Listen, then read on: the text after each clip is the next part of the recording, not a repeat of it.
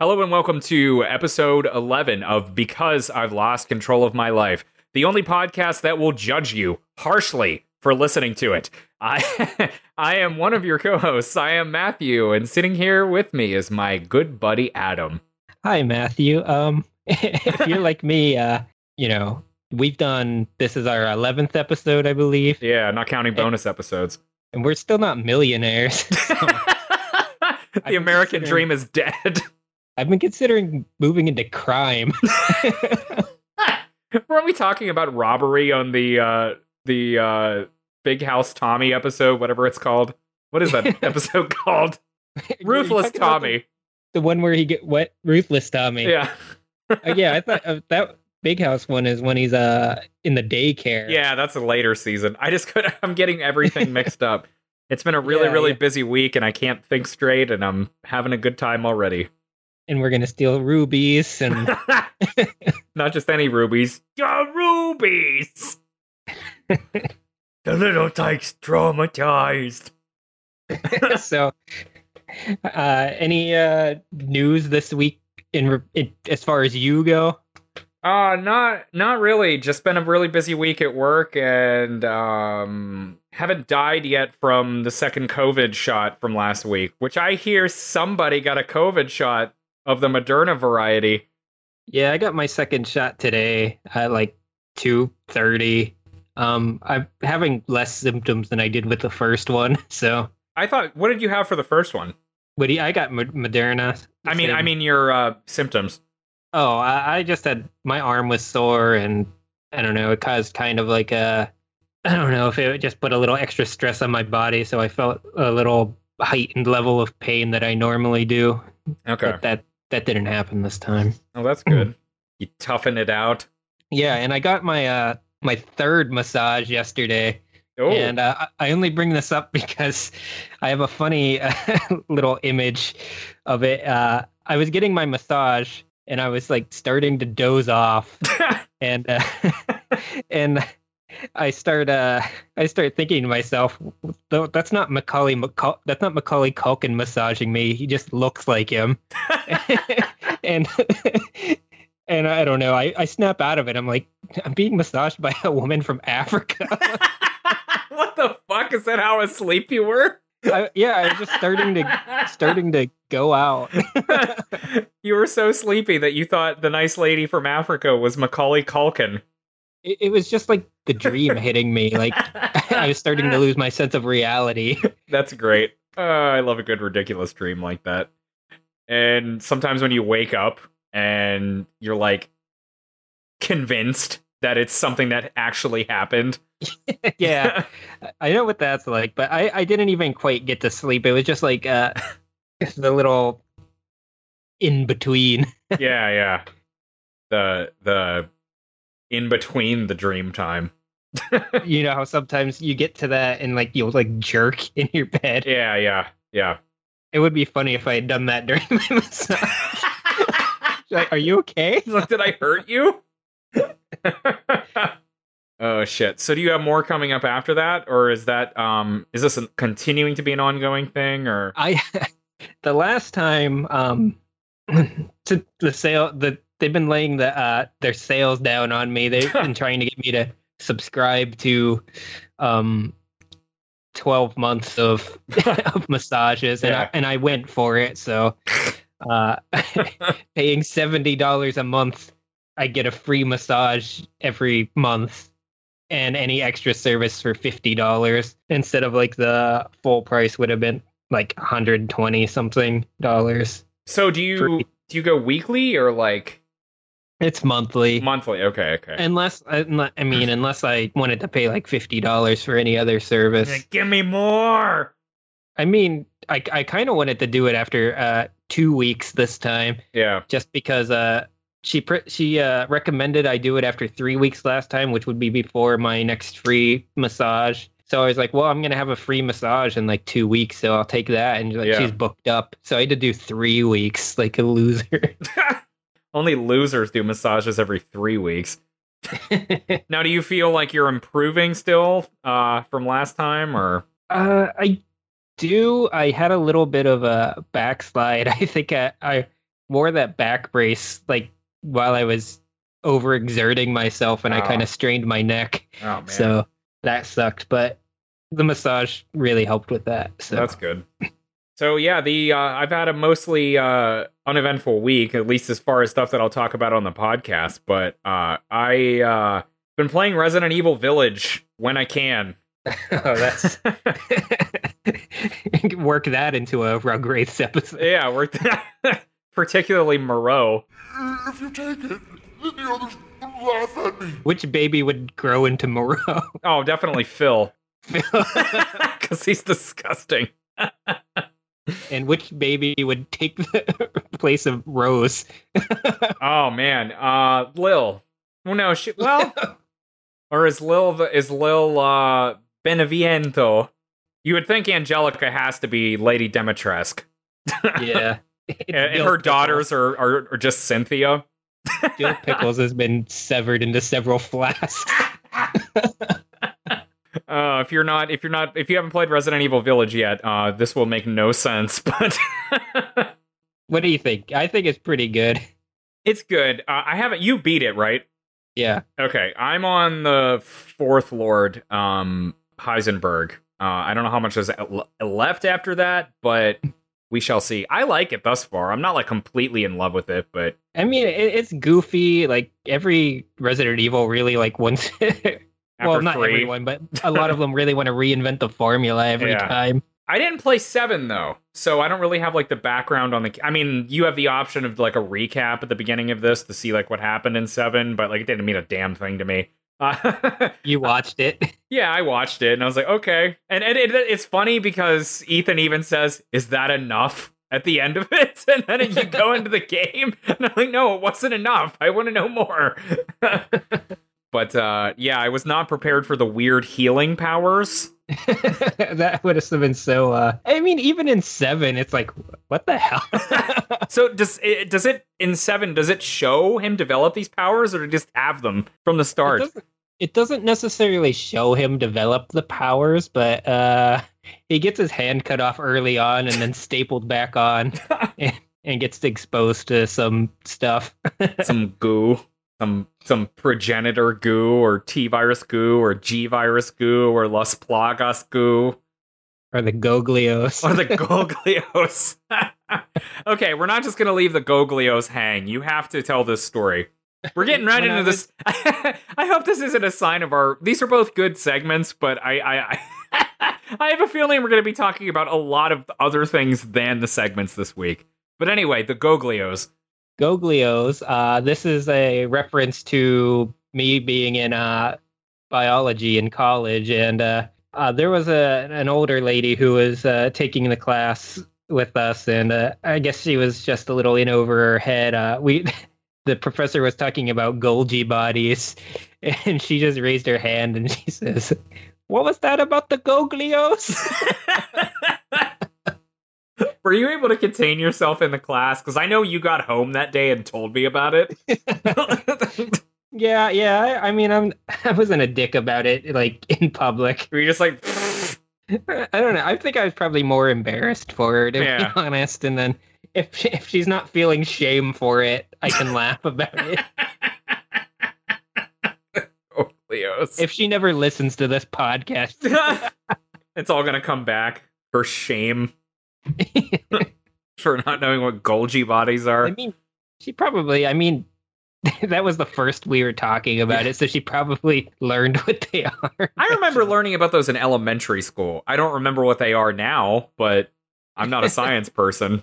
There was something in cells, right? Like a part of Yeah. They're like involved in transporting of of chemicals and shit. Okay. But anyway, Goglios. Let's make that a thing. Goglios. Hashtag Goglios. Hashtag Goglios. You figure out your own spelling. Yeah. Hashtag Lost Control Pod. Hashtag Goglios. Let's make this viral. Oh boy. Okay, we So- should get to it. Yeah, let's get to it now that we've talked about everything else. So, what did we watch for this week? The first thing we watched was Touchdown Tommy, written by Tom Abrams and David Howard, who also wrote Candy Bar Creep Show. The second segment we watched is The Trial, which is written by Paul Germain, one of the creators of the series. Nice. And also wrote like The Pilot, Tommy's First Birthday, and At the Movies for this season anyway. And I believe Tommy is actually based on his son Tommy, if I'm Does not he talk mistaken. about that in the Orange Years? I'm not sure if he talks about it in the Orange Years, but I'm pretty sure I've read it somewhere. And if I'm wrong, just pretend I'm an idiot.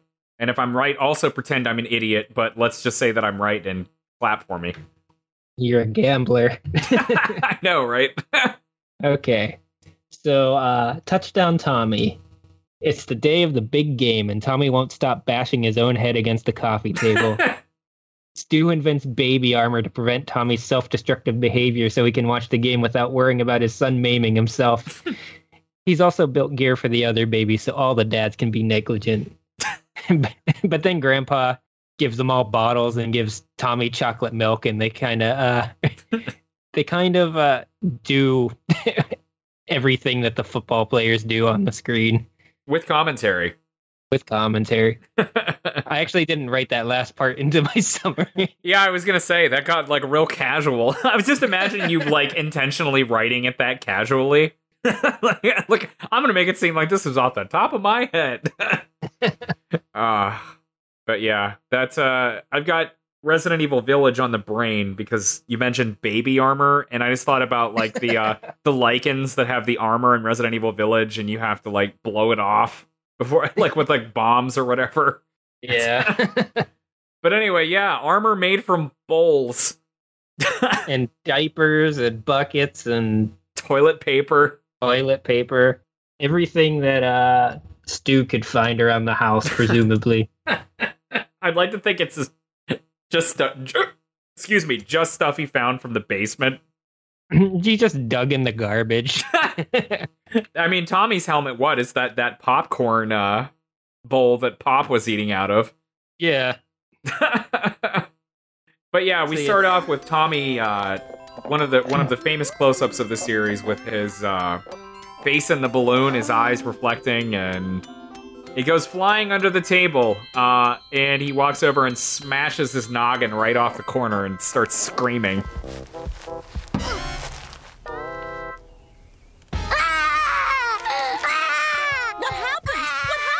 Huh? Gee, I don't know, honey. He was just fine a minute ago. Oh, no. Stu, look at that gigantic bruise. Well, I like how he sits there for like a few seconds. He's kind of dazed. He's like, he doesn't even know what to do, and then he screams. Take a minute to register the pain. Yeah, like something like what Homer Simpson would do after getting hit in the head. And then Dee Dee comes in and sees the huge bruise from Tommy's, quote, concussion. Are you blaming Tommy's concussion on the balloon? Concussion? And I love the shot as you see the bruise, and Tommy just looks up and smiles, one of his shit-eating grins. That's so funny. Stu gets his head under the table to look at the balloon, and he hits his head too. Right after the mention of concussion. But yeah, there's the Ultra Bowl. 37 is coming up that Sunday, and all the dads are coming over to watch it. And After kickoff, all you boys will be thinking about is guzzling soda and gobbling pork rinds. Whoa, time out, Dee Dee. I haven't eaten pork rinds in years. Oh, maybe I should just stay home. so, But my question is, how is this going to be different than any other day at the Pickles home where they just leave the babies run around? maybe because it's all the dads and all the babies. If Dee Dee's not there to also be negligent, she can blame Stu. Yeah, that's very true. Rugrats, the negligent years. That kid, what? The negligent years. I like when Stu is getting very tender and promising her. Dee Dee, he won't hurt himself again. I promise. Well, maybe you're right. Thud. He bangs his head again. Cut to... Which is one of the great tropes of this series is ending a scene and even an episode with just a character just screaming.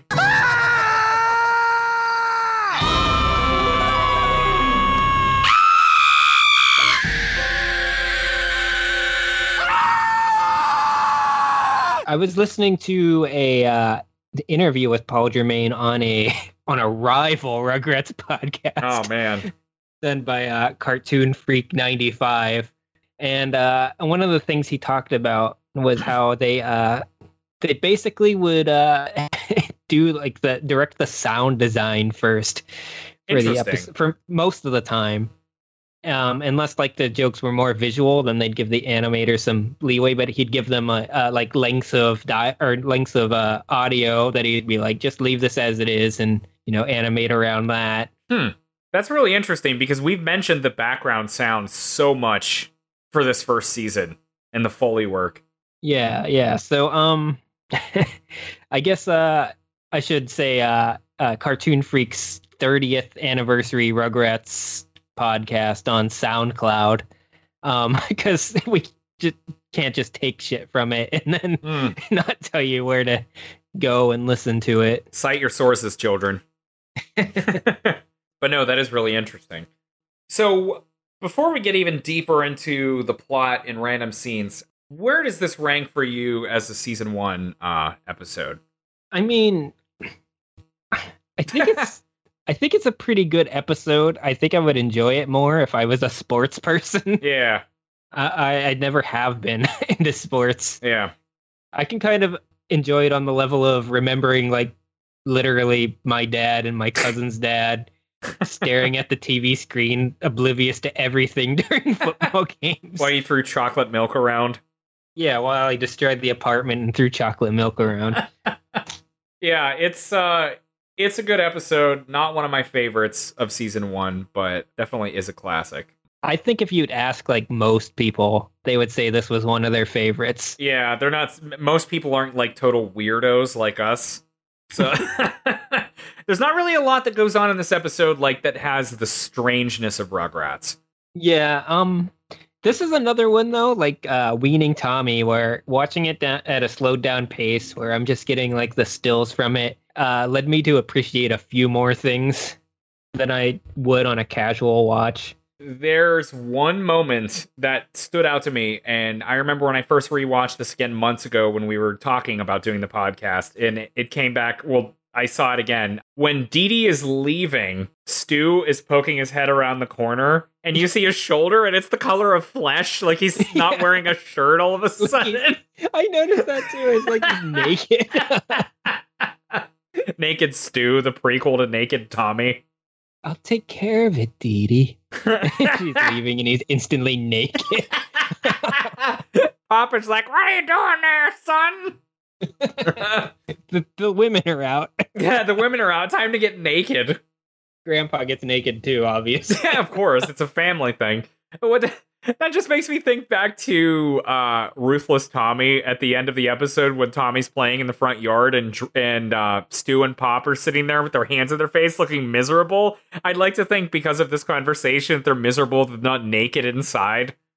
Yeah, they were about to have their free naked time at home. Dee Dee's about to come home. And that's where Tommy got it from. Oh yeah, he's a very imitative baby, as we've discussed in previous episodes of the show.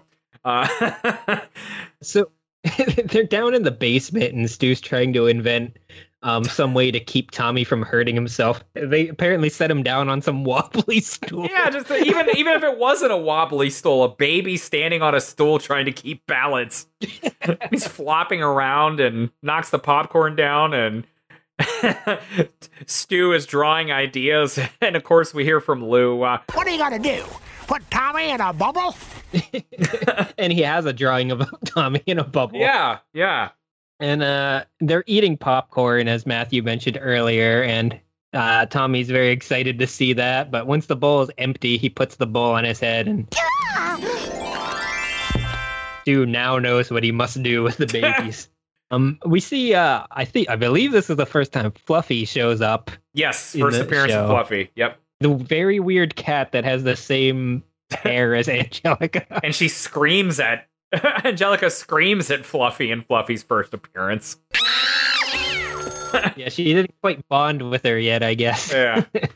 Or they have an antagonistic relationship. Of course, if you're someone out there who has a cat, most relationships with cats are at least slightly antagonistic. Like, I love cats. I'm totally like an old cat lady trapped in a man's body, but there's always that, like, it's 3 o'clock in the morning, it's time to destroy things, like, from your cat. You're like, God damn it, stop it! And it's like, Rah! You're pretty uppity for someone who eats bugs all day. Your cats eat bugs all day? No, that's a Simpsons. Oh, okay. I don't remember that, but good line. I don't remember what episode it is. Okay. But good line. Actually, it might be a little bit later. It might be the one where Bart sells his soul. Oh, okay. You're pretty uppity for someone that eats bugs all day. Can't let my cat eat bugs because of he has IBS. It's true. He does have IBS. Too high in fat. Yeah, he used to be. No, I mean like the bugs are too high in fat. Yeah, caused his IBS. But yeah, anyway, Betty and Dee Dee go off to shop, and the other be shopping. What's that? I said women be shopping. Women be shopping. So the other dads show up, and we get our first, not appearance of Chaz, but the first extended series of lines from him. Apparently, in Barbecue Story, you hear him say Chucky off screen. Oh, yeah, you do. Chucky! I do remember that. Yes, but you never actually see him speak. Doesn't count. Doesn't count. Doesn't count. And that could be anybody saying it. Yeah. It's that lady that we think is his mom. It's the same voice. No, and he brings over the big screen remote TV with surround sound and all that bullshit. And Chaz, of course, just wants to watch the chess tournament on the Culture Channel. Is his first line? I don't know, Stu. Maybe this football game isn't such a good idea. Which, of course, Chucky's always like, I don't know, Tommy. Yeah. Does he ever say that, actually? Now that I say... Chucky? Yeah. Oh, he definitely says, I don't know, Tommy. I don't know, Tommy. We're professionals here. Yeah, we get paid the big bucks. Or the other dads come over, so we get introduced to the Bonkomatic baby bumper. Yes, we forgot the name. The Bonkomatic Baby Bumper. The Bonka Who's It Baby What? The Bonkomatic Baby Bumper. Which is a ball with a turtle plush under it and some like padding around the strings. Is it? And it looks like, not necessarily on Tommy's, but on some of the other ones, it's like a bucket handle with like toilet paper of it, or it's like a chin, like, not guard, but chin cushion, so the metal doesn't dig into their chin. Tommy's got toilet paper around the around the string, but I believe Chucky does too, but he has like a sponge padding on top of his head under the bucket, and he bashes his head on the table and he's just fine. Little do they know, there'd probably be less property damage if the babies were allowed to hit their heads. So yeah, the supposed carefree day of shopping for the moms ends in chaos because this is a Rugrats episode. Yeah, the dads are watching the football game, and they're, of course, Pop is telling his story. When I was In my day, we played real football. Come on, Pop. Real football. Yep. Back in Minnesota State, they called me the Gallopin' Geezer? Geezer? Very funny. the Gallopin' Geezer. He's mad at that at first, but when he's going to get the babies their bottles, he's kind of laughs about it. I didn't notice that. Is that another one of those things? Like, but it seems like we only noticed in season 1. He's like Galloping Geezer. That goes back to something else we've pointed out in a lot of earlier things where he acts like he's clueless, or I don't remember that ever after this season. He's always just actually clueless, not like he's playing. Yeah, he's very more he's playful in the first season. Yeah. Another thing I like is like right after Chaz suggests that they watch the chess championships. All the dads want to kill him. There's the animation for that's really funny because it's like a first person view, like as him like looking down the line, and all like the dads are like, "This is stupid," and their arms are just like moving in circles. Like Yeah, like in their bodies are all shaded and their arms are brightly lit. Yes. Too. Put in your ear. Stupid. So good. One quick little animation note. Chaz's hair is a little bit darker than it is later. In later seasons, it's like the same color as Chucky's hair, but here it's like noticeably different. And I think his mustache might be thinner and pointier. Yeah, or longer. Yeah, something with his chest his chest t-shirt or sweater, whatever, sweatshirt. He was hoping to talk everybody into watching chess. He's hoping the advertising of wearing like a chess t-shirt would get them. Oh, that's a good idea. The funny thing is, I would probably watch that on TV, like a chess tournament. Like I'm also not a big sports guy. I like pro wrestling. I'm wearing a wrestling shirt right now. But when I do watch sports on TV, I love like bowling and darts and the American Spelling Bee. Yeah, I was just thinking about that. Like back in high school, when we were watching sports during the summer, and we watched the spelling bee and food eating competitions, and the World's Strongest Man competitions are pretty entertaining too. Let's not bury the lead here. We need to talk about our longtime enemy, the winner of, I believe, the 2003 or 2004 National Spelling Bee, one David Tidmarsh. Oh, he got so nervous when he won. U-T-O-C.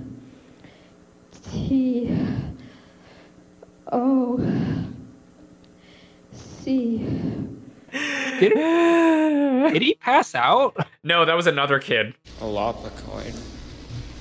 Oh my god. Okay. That's the thing is I if you get the chance, and I know at least some of this is on YouTube, probably just the highlights. Again, either the 2003 or 2004 American Spelling Bee. These last couple kids are so nervous. One is up there like spelling, and he suddenly like starts stumbling and falls straight backwards, like unconscious for a second. And the kid who ultimately wins is like breathing the between every letter. It's gonna be so nerve-wracking. Yeah. But we had a thing for a few years where we said, yeah, serpiginous. That was the word, serpiginous. I think we definitely have to talk about this again at some point. But anyway, back to the football game. So they get their first big guest on Rugrats, somebody who Matthew and I won't appreciate whatsoever, Chick Hearn, who is a sports announcer. Yeah.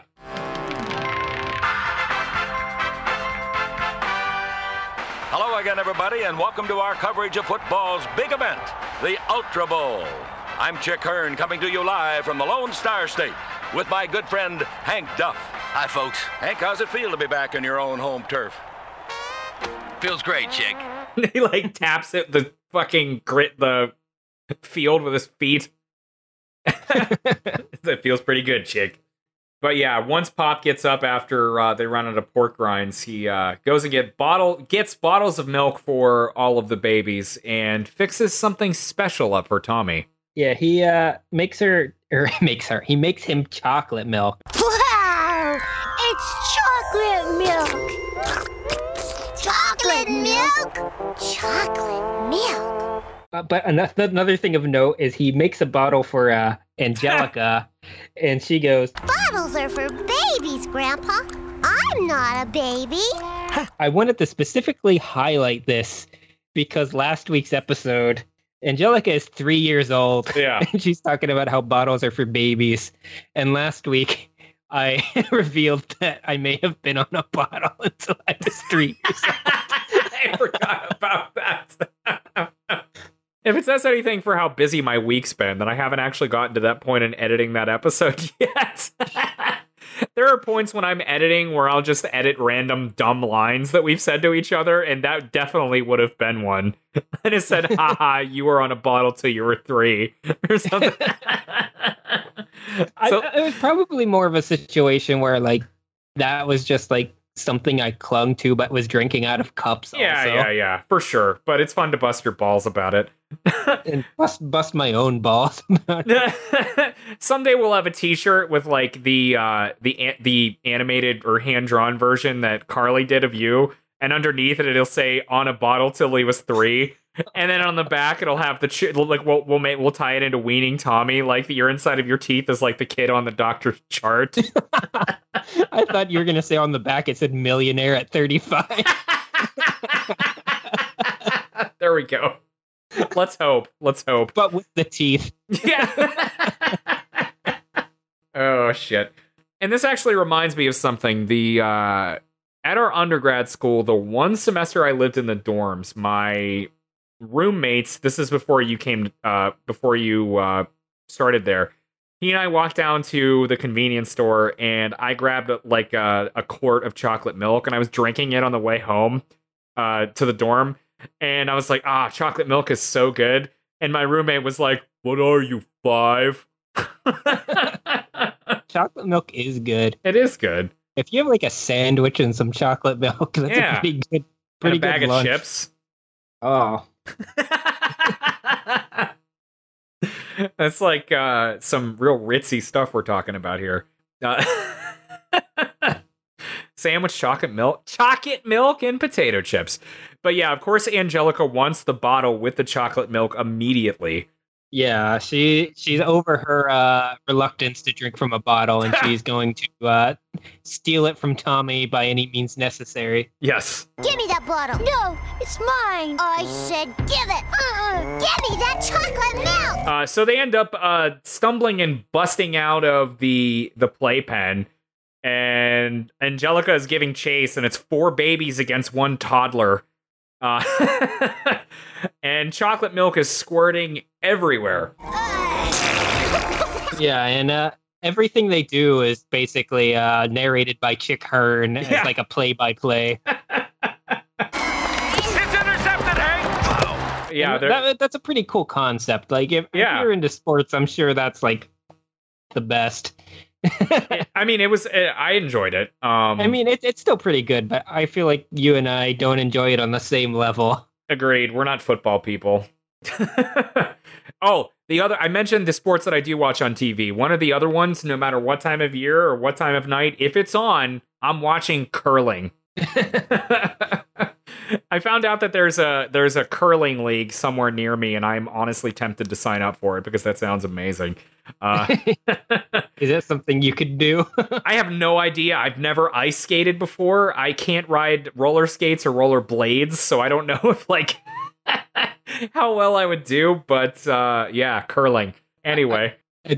And a little funny thing in the episode that I saw while they're watching the Ultra Bowl, on like the billboard, there's an ad for Mud Light. I didn't see that. And I guess they're rooting for Dallas or Houston. It pretty clearly they've got the logos of the Dallas Cowboys and the Houston Oilers. Yeah.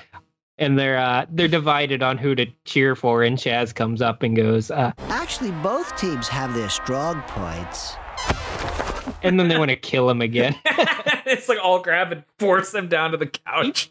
Even Howard is aggressive against Chaz. He has no lines in this episode, sadly, but he is there with his clown hair. And as we both noticed, this episode it's listed that he is voiced by Michael Bell, probably because he's just doing football sounds. Yeah, it's got to be just like the scenes where they're yelling at Chaz and saying it's stupid to watch the chess and blah, moving blah, blah. at Chaz where their arms are circling. They actually recorded the sound of Michael Bell's arm, like the rotation of his elbow joint. Like if you up the volume enough, you can hear it. But I think Spike consumes too much chocolate in this episode. Yeah, he would definitely be dead if he were a real dog.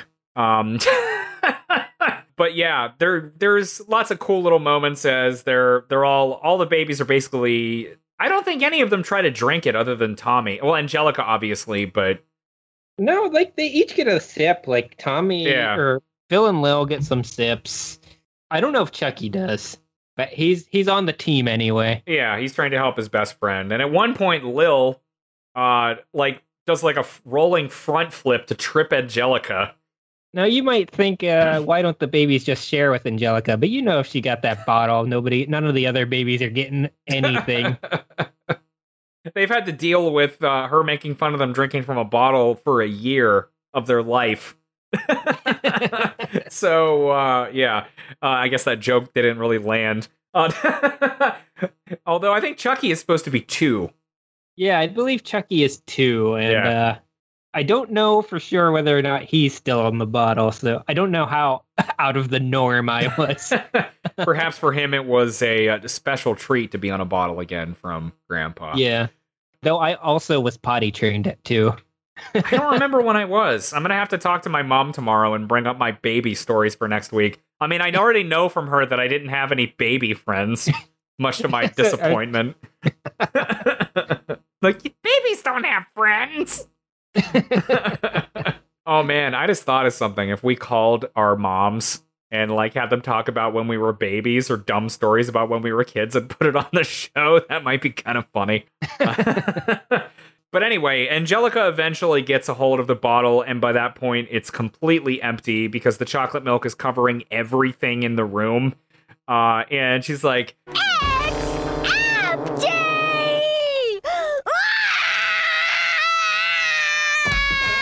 and this is just as Betty and Dee Dee return home. What are the kids covered with? And what are those horrible stains all over my living room? Oh god, it's shit. Oh man, and she all the babies. All right, and I just want to imagine them saying "cowabunga" because this is Ninja Turtles era of TV. Oh, something we neglected to mention: whenever the dads are ready to watch football, they're all like.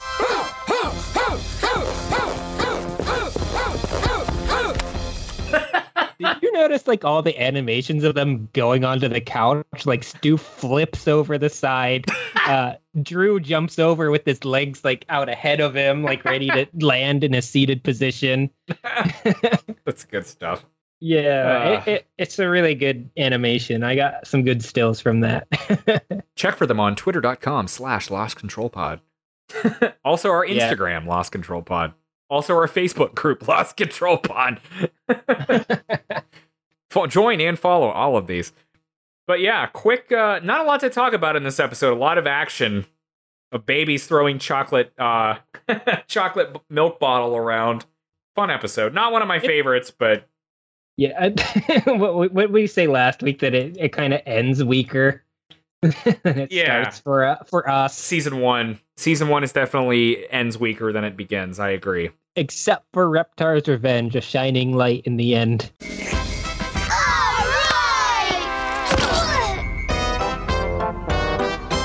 So we've had 2 or 3 little mini shorts come out of the reboot, right? Yes, just 2, right? 2, maybe it's 2. For some reason, I guess there were mini clips, but yeah, 2 shorts. Supposedly, there's going to be 2 more that kind of re-envision old Rugrats scenes. Okay. So, to start out, there's the Tommy's Ball short, which is basically the beginning scene of Barbecue Story minus the scenario of the barbecue and everything. Yeah.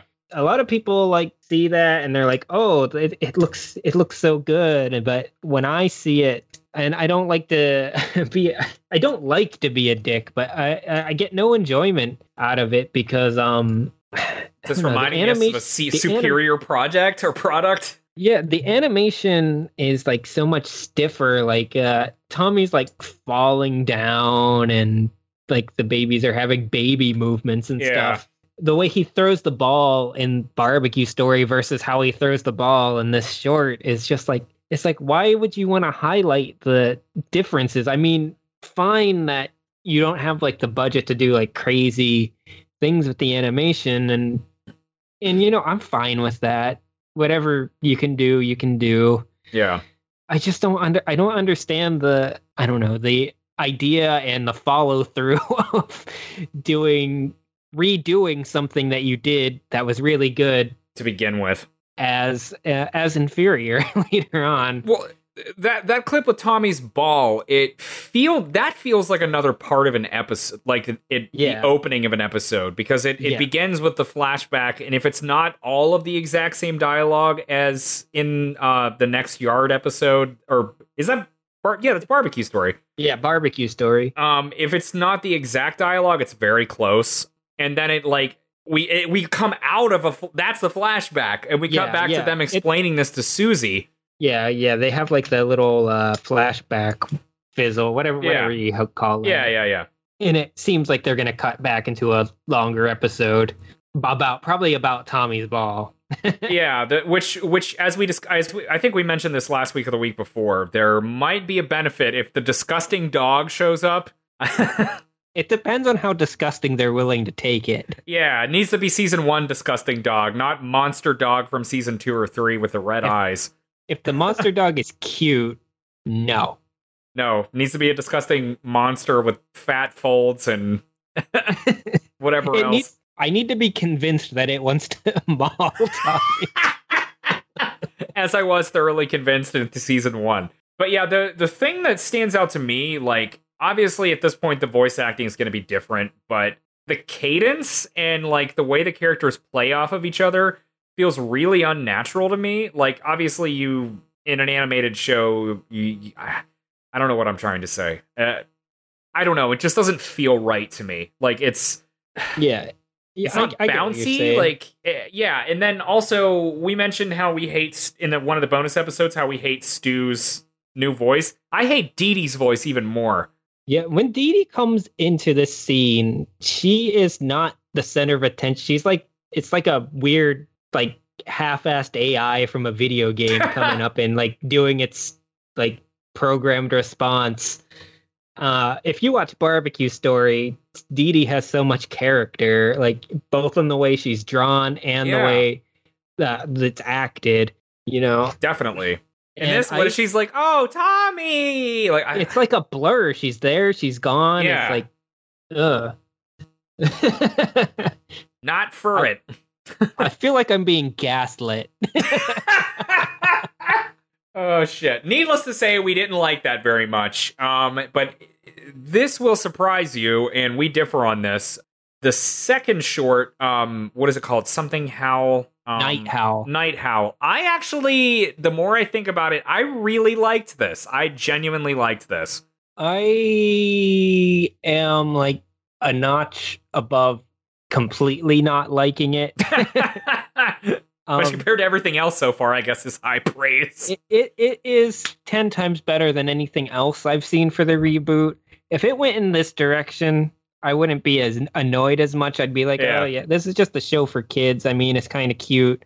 The main gripe that I have with it, because I'm a weird loser, is that Spike has like Maggie Simpson brain, where instead of a dog brain like he used to, where he is like, he has an objective, a clear objective. He is like able to conceal things. He is able to try and, use Tommy as a tool to problem solve. I like Spike when he's just like got a bug on his head and he's going.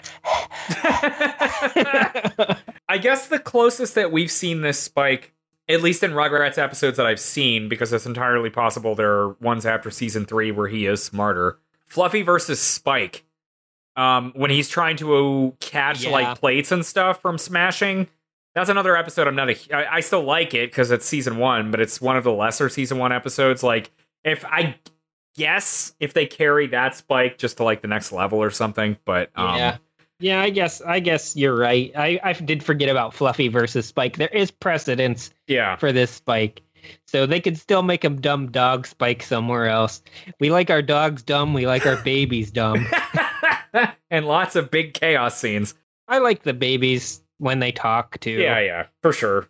But yeah, this one was a lot better. I will genuinely say I actually really, really liked this one. When I first saw it, I was like, I enjoyed that, and the more I think about it, the more I like it. I don't know why. Like, maybe it was just like, maybe it's because my expectations are so low that it like boosted it for me because it wasn't the worst thing I've ever seen. But I don't know, it was cute, it was fun. I liked Tommy's interactions with Spike. I liked Spike keeping Tommy safe, but also using him as a tool.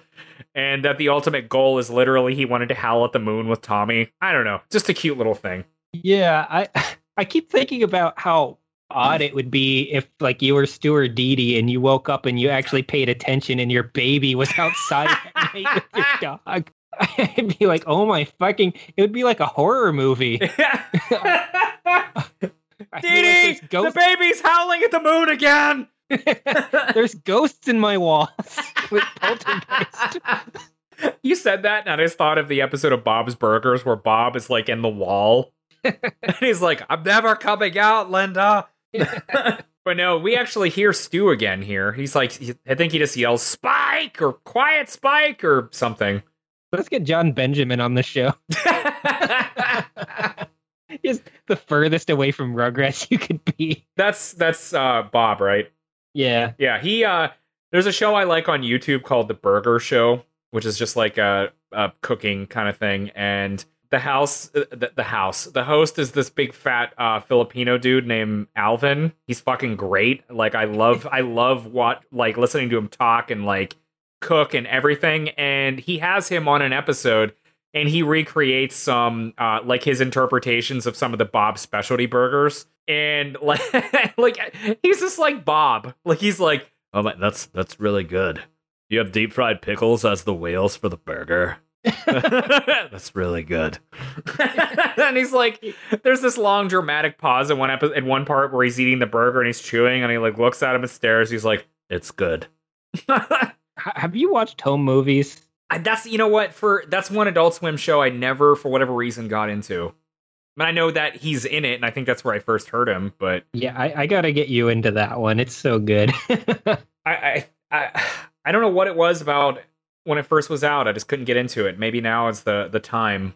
I think, like, the first thing he was in was Dr. Katz. You might be right, actually.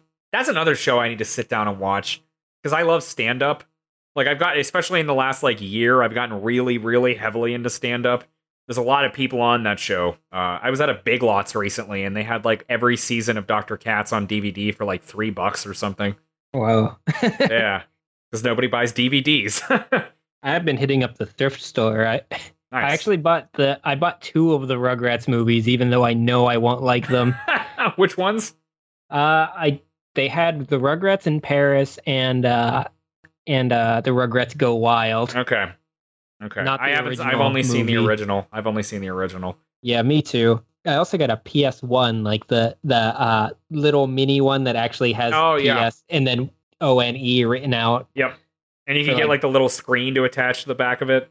I don't have a screen to attach to it, but it was like $9. You could get one. You could buy one. That was like a big deal, I remember. But yeah, likes the second short, not such a big fan of the first one. Wheeling it back. Okay, so and if you listen to the other episodes, we're not entirely thrilled on what's been presented so far. So like Night Howl was like a palate cleanser. Yeah, it was like the pickled ginger.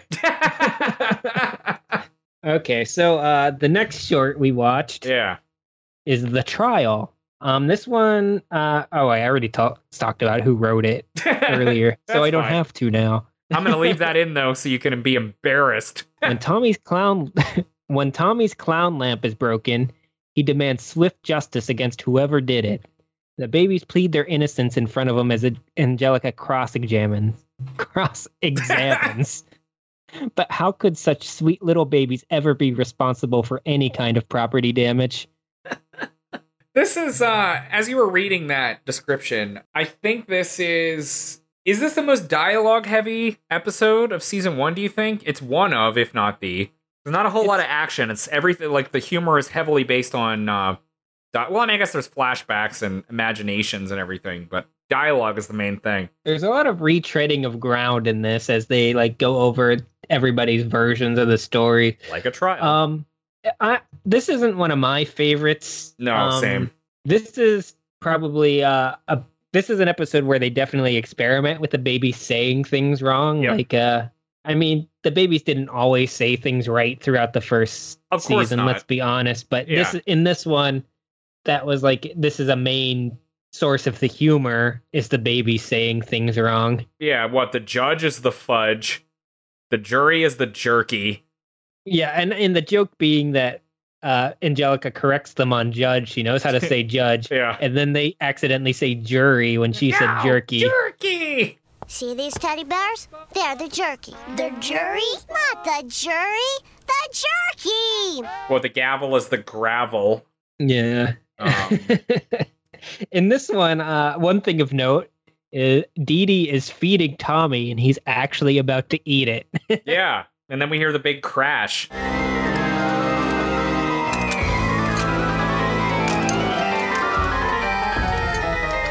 Open up, Tommy.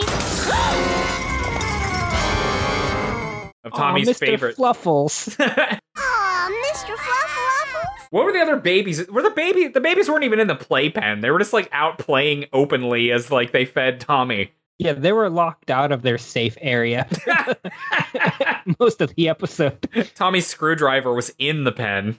This is after the Pickles and the DeVilles gave up. Just let the babies roam wild. Free-range babies.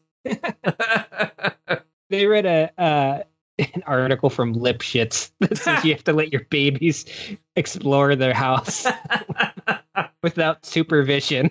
Babies should be made to hurt themselves. Do not make them a bonkomatic baby bumper. That's a very poor interpretation of Lipschitz in a later season. But yeah, we get Tommy who cries and like his total screaming baby cry.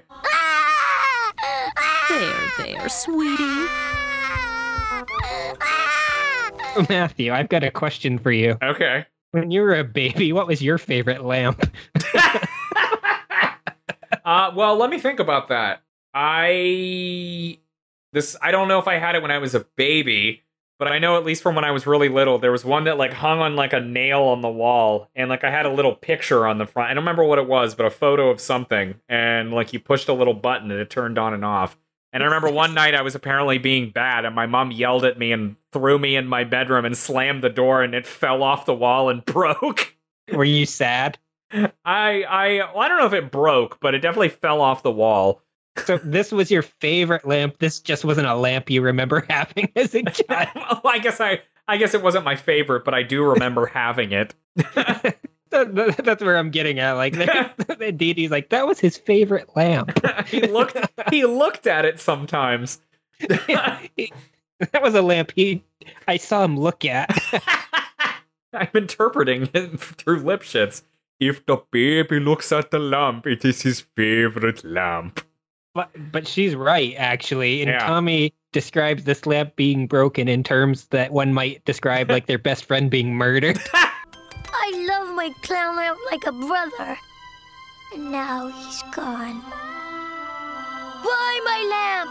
Why? He never hurt anybody. He just shined his light on stuff and smiled. You know, this is just hitting me now talking about this. In my head, the trial is one of like the lesser episodes of the season, and it is. But I always thought I liked Touchdown Tommy more. Now that we're talking about it, I think I like this more than Touchdown Tommy. I think. It just flip-flopped in my head. It just flip-flopped once you realized that Tommy is viewing this as a murder. No need for Rugrats here. I mean, for all he knows, it was a murder. If you came for Rugrats this episode, you're going to be disappointed. I don't always want to talk about that. But on the plus side, he did talk about the Goglios. Yeah, I just got slightly ageist. Yes. Oh boy.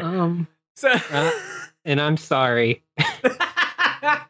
For future reference, when Fox News cuts out the part, just that part, to show what a bad person you are. Or something. Fox News is going to set their sights on me because what am I going to be like? I'm going to be a big left-wing activist. Well, once we're millionaire podcast hosts, we got to throw ourselves into some kind of charity. Those left-wing podcast hosts of the Rugrats show. I'm going to replace George Soros in all of our parents' minds. You communist, socialist, anarchist, atheist, communist. You're only slightly exaggerating. Yeah, the anarchist part's dumb. But anyway, they the babies all have the trial. Angelica lays the whole thing out, and she was quote unquote taking a nap while the loud sound happened, which was the lamp smashing. And I really one thing that stands out to me upon rewatching this episode is the animation and the lighting, primarily when the babies are under the spotlight, when they're on the what is it called? The witness stand? The witness stand, thank you. It really high. I don't know if it's actually more detailed, but it makes it look more detailed because of like the lines from the shadows and everything. Just looks really cool. They definitely do a lot of play with Angelica's face at the end, especially whenever she's admitting to her whoops. Spoiler alert. You've watched it before. Listeners. So yeah, she sets up the trial, makes Tommy the judge, calls the babies to the stand, and first she calls up Phil and Lil. Just say you do. You do. Yeah, they have no idea what's going on. They've never seen a trial or paid attention to it. And this is where they have the jokes about the judge, the fudge, the jury, the jerky. And Angelica says if they don't listen, that she'll turn them into the jerky. Yeah, I guess that's a little further than just laughing about her saying it wrong. She's gonna butcher them and dry their meat.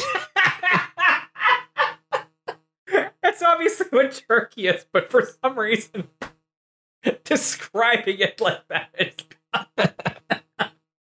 she's gonna butcher them and dry their meat. How does this show always turn to cannibalism with me? I don't know. If you're just listening to the show for the first time, cannibalism comes up a lot on Because I've Lost Control of My Life. In my defense, when we first started recording this, I was watching Hannibal a lot. But were you from the beginning of this series? Oh, that's what you mean. That's what you mean. Okay. Actually, right at the beginning, I was watching Hannibal a lot. But to be in his defense, he's been talking about cannibalism since I first met him, so... Have I? Let's just pretend that you were. Okay. Speaking of cannibalism, there's a great mockumentary called Long Pigs. Would highly recommend it. Really disturbing and messed up, but very good mockumentary. Anyway, back to the baby show. Another great effect is when Chucky and Phil and Lil are telling their stories and we have black and white for their flashbacks, or at least as they've interpreted them. Especially Chucky, like for the way it's animated, it's almost slightly distorted as he's sitting quietly in a corner. It's like the lower right of the animation frame, like looking disturbed as Phil and Lil are playing Ring Around the Rosie around the lamp. And we figure out why. He is afraid of this lamp, and every moment he's looking at it, he's wishing that he could break it, end it, take it out of this world so he doesn't have to look at a smiling clown every time he comes over to Tommy's house. I thought about breaking the lamp. I even wanted to, but I didn't do it. Liar! Yeah, and Tommy takes his word for it. He's like, Order! If Chucky says he didn't broke the lamp, then he didn't broke the lamp. And then Chucky is, I don't know, I guess he wanted to break it so much that he almost convinced himself he did. But Tommy, if I didn't do it, who did? Oh, we're glossing over one bit of animation. When he says a monster comes, and he hears it thumping behind him, and shows him running, and there's a giant rabbit jumping behind him. Yeah.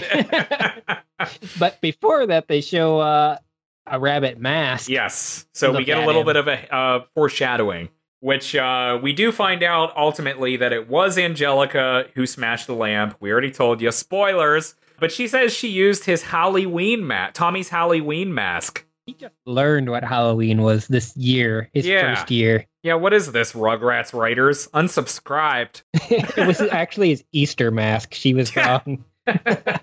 But she broke it because first she was pissed off because Phil and Lil were playing some stupid little game. The kind of game babies play but don't invite the bigger, better kids to play, which really makes me mad. Yeah, and I think that's the first hint that she feels left out from the babies. She's just Definitely. like out of their age group, and the babies are ageist against her. You know, there's actually pieces of art for the new show that I've seen where I think it's the one where Tommy's in the foreground holding the screwdriver, and all the babies are in like a triangle formation, and Angelica's like in the background on the steps, like looking down or something. It's definitely something that comes up again, and I believe at some point in one of the episodes, Angelica does say that she feels left out. So it is a running theme. It is. I think this is the first direct hint at that. Yes. And she looks real pissed off. Oh, well, when she reveals what she did, she also she says at the time that before she thought about breaking it, she was looking for a crayon to draw on the wall and blame Tommy. Why does she need to do that? Tommy does that himself. Yeah, as we saw in and he's Mama getting Drama. taken to therapy for it. Tommy's being taken to therapy so we can work on Stu's problems. But yeah, she ultimately ends up yelling, I did it! I did it! I did it! Angelica! Oops. and Dee Dee and Betty have heard everything, and they give her the chair. No! Not the chair! Not the chair! Yeah, so this is probably like one of the funniest parts of the episode whenever Angelica is being off screen. She's yelling, "Not the chair! Not the chair!" It turns out she's being put in a high chair, not being electrocuted. I guess the persecutor's the perpetrator this time. One thing that's really funny to me is the clown lamp smiling down from heaven. Yeah. we do like the classic season 1 thing where the camera pulls back. We see all the babies all with their arms around each other, and the clown lamp's face fades in, smiling and shining brightly from heaven. Justice has been served. Justice has been served. Yes. He's no longer locked to this realm. He can ascend to heaven and pass through the pearly gates. The pearly gates of clown lamp heaven. Not all clown lamps go to heaven. If they've been brutally murdered, first you have to solve it. Brutally murdered by children. But yeah, good episode. Both good segments. Neither one are my favorite, but as we just discovered, the trial I actually like more than Touchdown Tommy. How much does it suck that, I mean, there's a lot of stuff in season 2 that I love, but how much does it suck that we've already done most of what we love the most? It's been so front-loaded for us. Yeah. There is a lot of stuff I like in season 2, but a lot of it I liked more as a kid than I do now. I agree. When I was doing my rewatch, because I watched all of seasons 1, 2, and 3, I finished a couple weeks ago, and I know as I was going through, there were a lot of episodes when I read the description, I was just like, oh god, it didn't seem interesting to me. But actually, a lot of those episodes ended up surprising me by how much I did like them in rewatching them. Yeah, you even alluded to some things that I haven't even seen probably since it first aired that I'm definitely looking forward to getting to, but I'm still not done with season 2 on my rewatch. Yeah. Another interesting thing though is I remember a while back that I was talking about how there wasn't modern children's shows that we watch, that we enjoyed or know about really. Yeah. I guess trying to justify the fact that we love Rugrats so much and make a podcast about it. But I started watching I watched a few episodes of a show that's already canceled. Of course. It's already run its course, but it's more recent, within the last 10 years at least, by Craig McCracken, the creator of Powerpuff Girls. And one tiny connection we have with him is that he grew up a few towns over from where we went to school. Yeah. But yeah, Wander Over Yonder. I guess he did it for the Disney Channel. It's just like a goofy little happy-go-lucky protagonist who, I don't know, kind of annoys the antagonist of the show. Kind of standard for cartoons. I never even voiced heard of it. by Jack McBrayer. It's just like, if you like Powerpuff Girls. Okay, I never really got into that show too much. Yeah, I like it. Isn't Kath Soucie a voice of one of them? It's basically Lil's voice. What? On Powerpuff Girls, doesn't Kath Soucie do a voice? It's basically Lil's voice. Does she do Bubbles? I know one of the voices, like, it is like Buttercup is Tommy's E.G. Daily. Oh, okay, so there's even more of a connection. I really did enjoy Powerpuff Girls while I was on. I mean, obviously the name of it, little boys probably typically wouldn't want to watch it, but I liked it. I don't know why. It's just one of those shows I never really got into. A lot of the early Cartoon Network originals, other than Space Ghost, I never really watched. Like, I never really watched Powerpuff Girls. I never really watched Johnny Bravo. Loved Two Stupid Dogs, though. I believe Craig McCracken worked on Two Stupid Dogs. The animation style looks very, very similar. As well as Gendy Tartakovsky, who did Dexter's Lab. I really like Dexter's Lab a lot. Oh, yeah. I like Dexter. I do like Dexter. So, eventually, I don't know. Maybe we'll get to Dexter's Laboratory. Yeah, we'll see. 10 years from now. You know what would be really funny is, like, we've been saying we're going to cover all of, like, season 1, 2, and 3. It'd be funny if after season 1, we're just like, oh, God, let's just do Doug. I am really excited to watch Doug again. Yeah. And even with all his problems that John K has done, we got to do Ren and Stimpy. Yeah, the original 3 Nicktoons.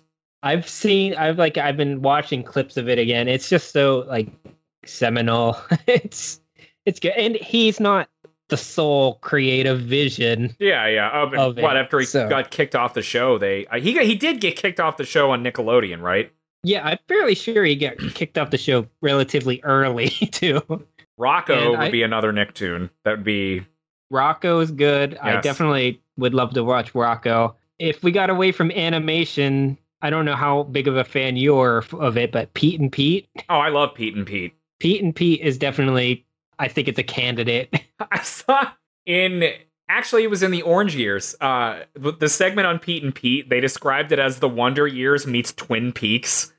I've been thinking about, like, because Stacy and I are watching the Wonder Years right now again, and I was thinking, like, they don't ever have to do a Wonder Years of the 90s because Pete and Pete was basically as good as that's gonna get. How crazy is it that show? Well, I guess I was gonna say, how crazy is it that show only had 3 seasons, but then for a good portion of our childhood, Doug and Rugrats only had 3 seasons.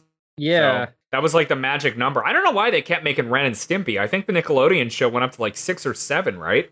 That I don't remember. I know it was wildly popular. It was the only Nicktoon referenced on The Simpsons multiple times. Even. Oh, really?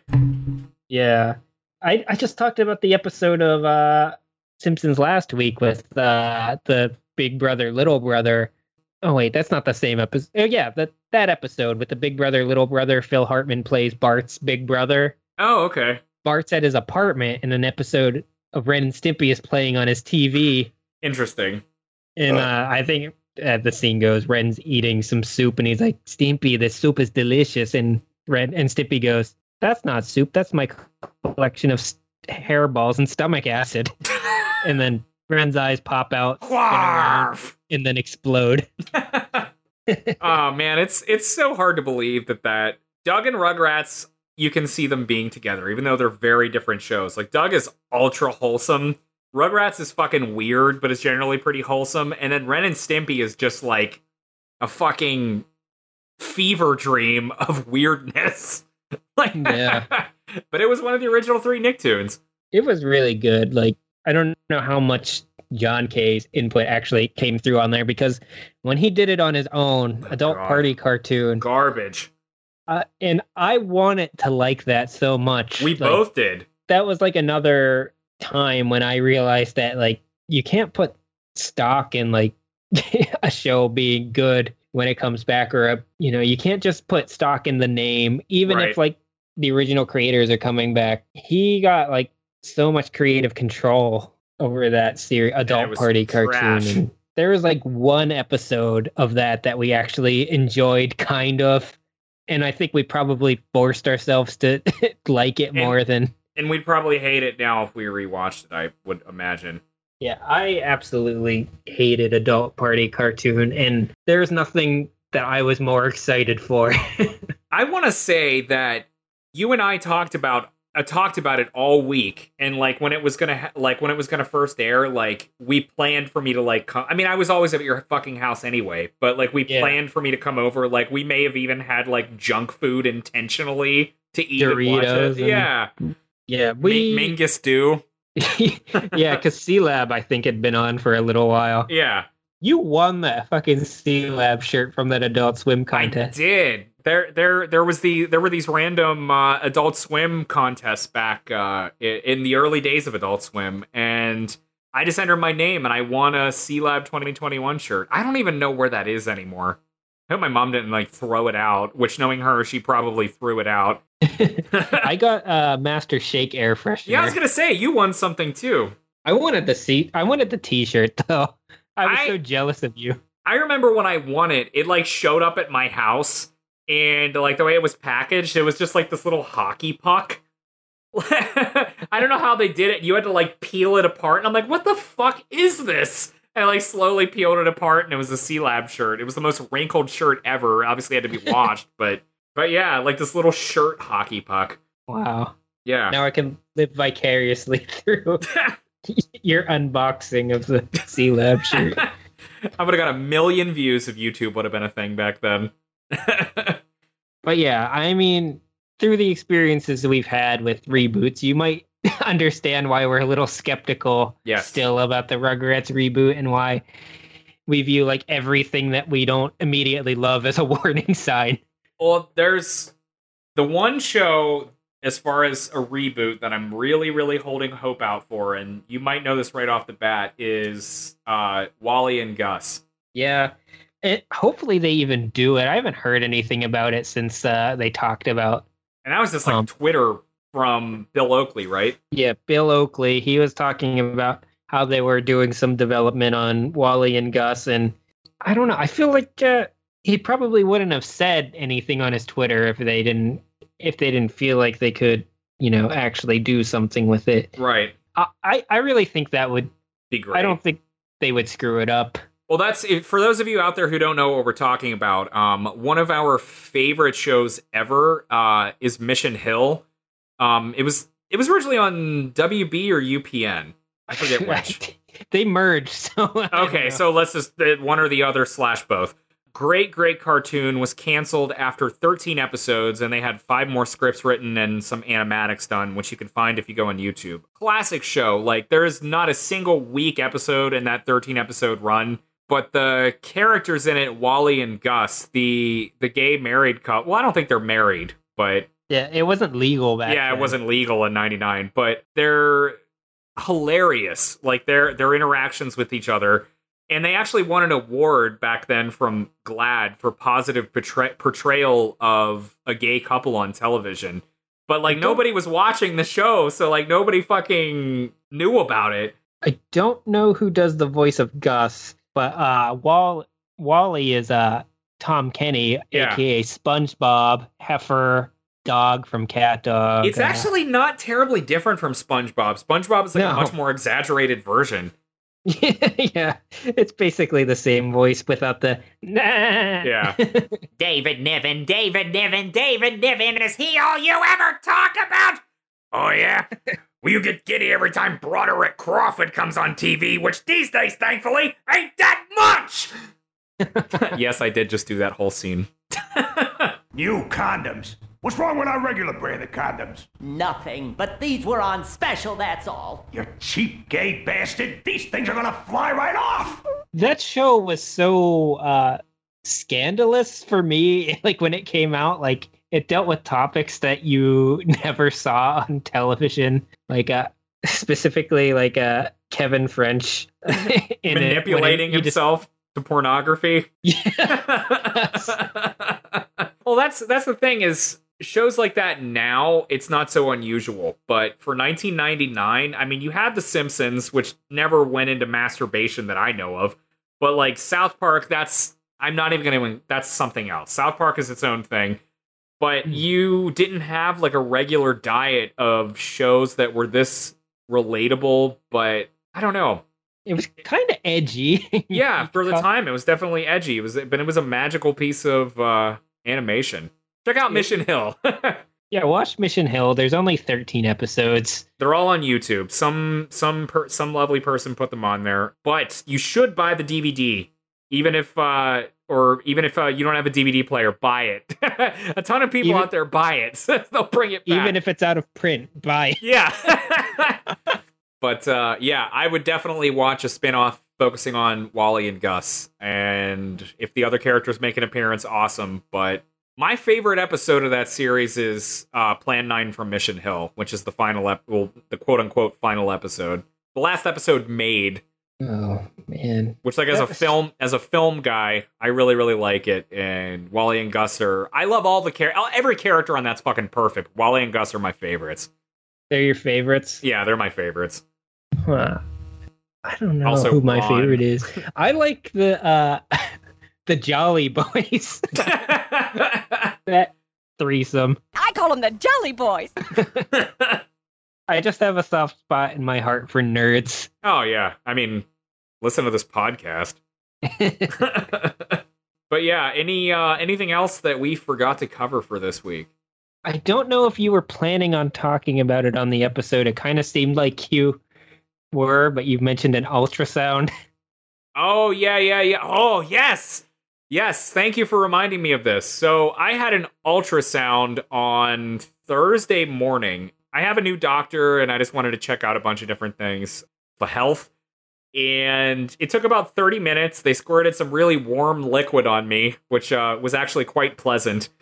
And as they're scanning around, the lady and I are just like chit-chatting, and she says, "Oh, you have a second pancreas." Or not second pancreas, a second spleen. I have a second spleen, which it's a tiny one, but apparently this is actually not that uncommon, and 10% of the population have an extra spleen. And the lady who did my ultrasound said that she once scanned a guy who had 3 extra spleens. So yeah, I have an extra spleen. That's a little party story I can tell. I wonder how many spleens I have. If you have an extra one, we should get surgery to have them removed and eat each other's spleens. More cannibalism. Well, we looped it back to cannibalism, so with that, as always, we thank you very much for tuning in to this episode where, even more than usual, we talked about random shit other than Rugrats, but it's okay. We hope you enjoyed it, and I will just leave a little teaser that we are in talks with a special guest to appear on the show sometime in the next couple of weeks. I will leave it at that for now. We'll probably announce it officially next week or the week after, whether it be on Twitter or on the episode or both. But it's very exciting. Adam and I are tickled pink. Is that the saying? Yeah, that's the saying. Second, or tickled pink. That's weird. All of our spleens are tickled. Especially my extra small one. But that's a little teaser for you. So check out our social media, look online for new episodes, and all that usual jazz. And we will see you here next week on Because I've Lost Control of My Life. Like what you heard? Tune in Sundays at 7 p.m. to all of your favorite podcasting platforms, or go to lostcontrolpod.com for new episodes of Because I've Lost Control of My Life. You can also email us at lostcontrolpod@gmail.com. That's lostcontrolpod@gmail.com. Crazy world, huh? Well, don't let it get you down, son. Penis.